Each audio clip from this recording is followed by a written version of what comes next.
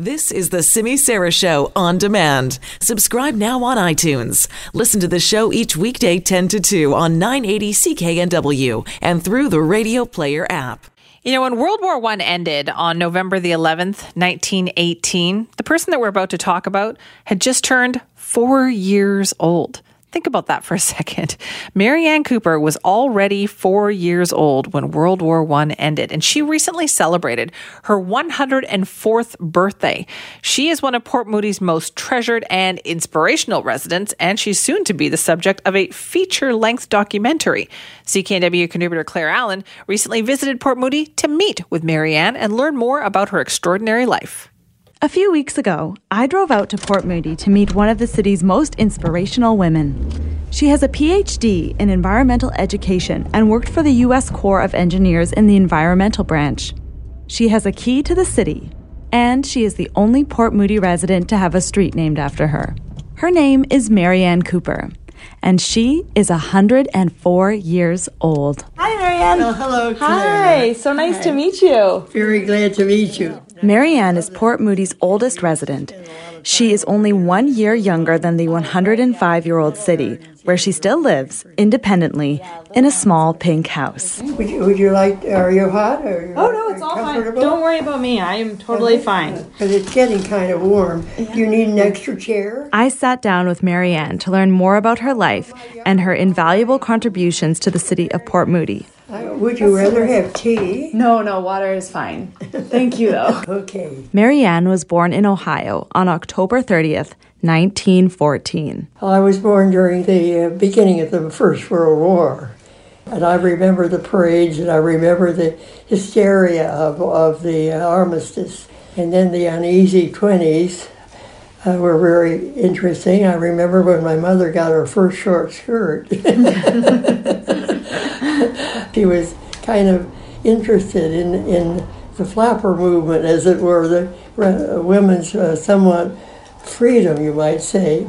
And then, of course, it was closely followed by the Depression. While attending university, Mary Ann met William Cooper, the man who would become her husband. But as she told me, it wasn't an immediate love story. We weren't sweethearts or anything. But when he graduated in '36, he then said, "Will you marry me?" No.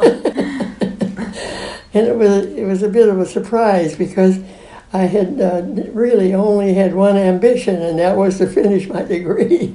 I was rather hesitant. What? Tie myself down? After marrying and having 3 children, Mary Ann earned a PhD in environmental education and worked for the U.S. Corps of Engineers in the environmental branch. After retiring, Mary Ann moved to Port Moody in 1986 to be closer to her family. Most people would use their retirement to relax, but not Mary Ann.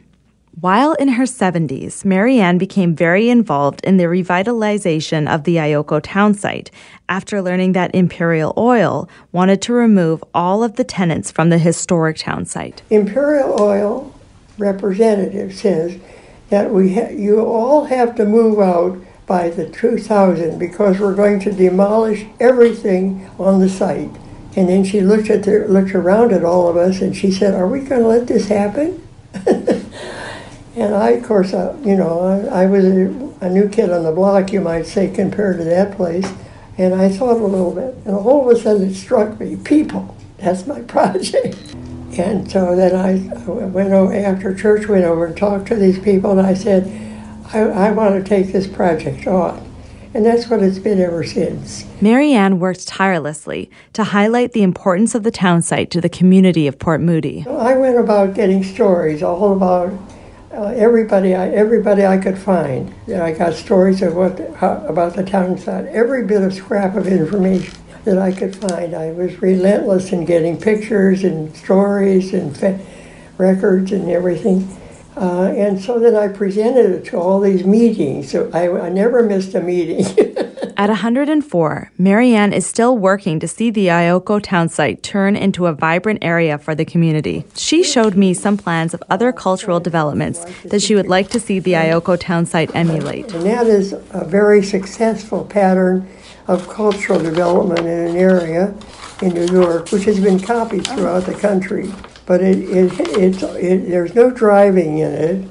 It's walking, trails, sports, all the arts. And you think that a project like this would help sort of facilitate the feeling of community here in Port Moody? Yes, it would. It would bring in people who wanted to know about the city. It would bring in tourists. It would bring people's activities together. Mary Ann's community work has not gone unnoticed. Port Moody awarded her the Key to the City in 2016. That was my work for IOCO. I was much appreciated because of the fact that the city seemed to stand behind me on it by doing that. She is also the only Port Moody resident to have a street named after her. They named a lane for me too there because of the work I had done on their heritage site. Wow. That was very important to me. Aside from her work for the community, at 104 years old, Mary Ann has a lot of hobbies and interests. So I have med work.